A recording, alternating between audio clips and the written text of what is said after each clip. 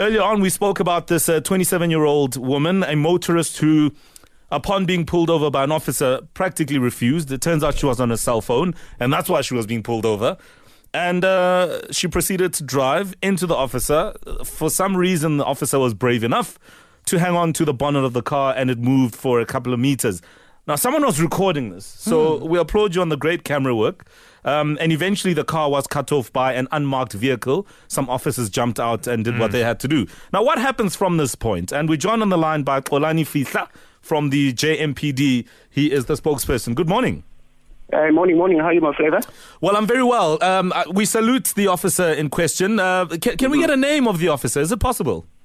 Not at the present moment, especially from our side, because the traffic officer was from Gauteng Traffic Police. Sure. Right. Well, certainly brave.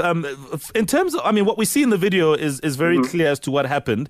In instances like these, are officers even trained for those kinds of scenarios? No, we're not actually trained for those kind of scenarios. So I think the officer actually used their reflexes, and it was at the spur of the moment. And in terms of the investigation, what's coming out of what you guys have been, trying to figure out about what actually happened? To what actually caused the lady to drive off, we're not sure. But she is being charged for reckless and negligent driving and failing to comply with instructions from a traffic officer. As we heard in the video, that the officer was instructing her to stop the vehicle, and she wasn't until she was cut off. And for reckless and negligent driving, that is one offense, a traffic offense, where a person can get arrested for. And it's when a person is willfully disregarding the safety of persons or property while using a motor vehicle on the public road. So the suspect can face jail time, that's imprisonment, or be given a fine, but that can only be decided by the court. And where's the suspect now?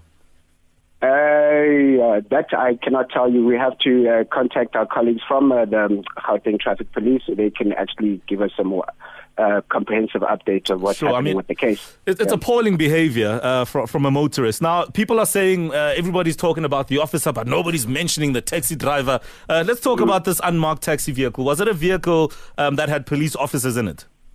Yeah.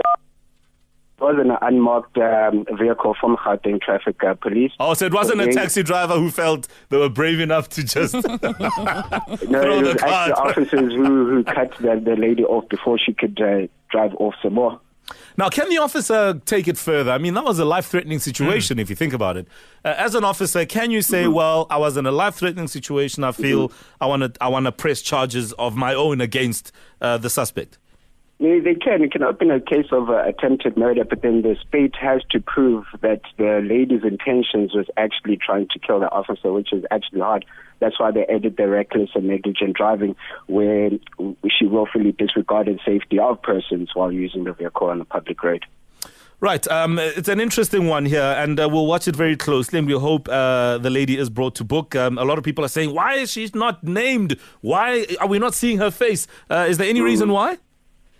We'll have to talk to our colleagues from Gauteng Traffic Police. They can give us a comprehensive update on what's happening with that case.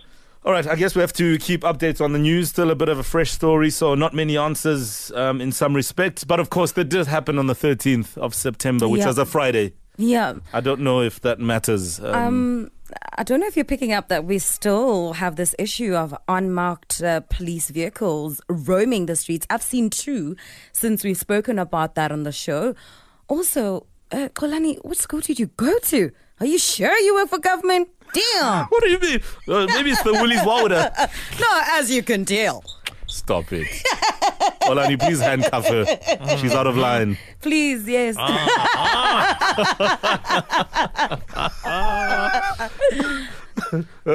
Should I put my hands behind my back or in front of my person?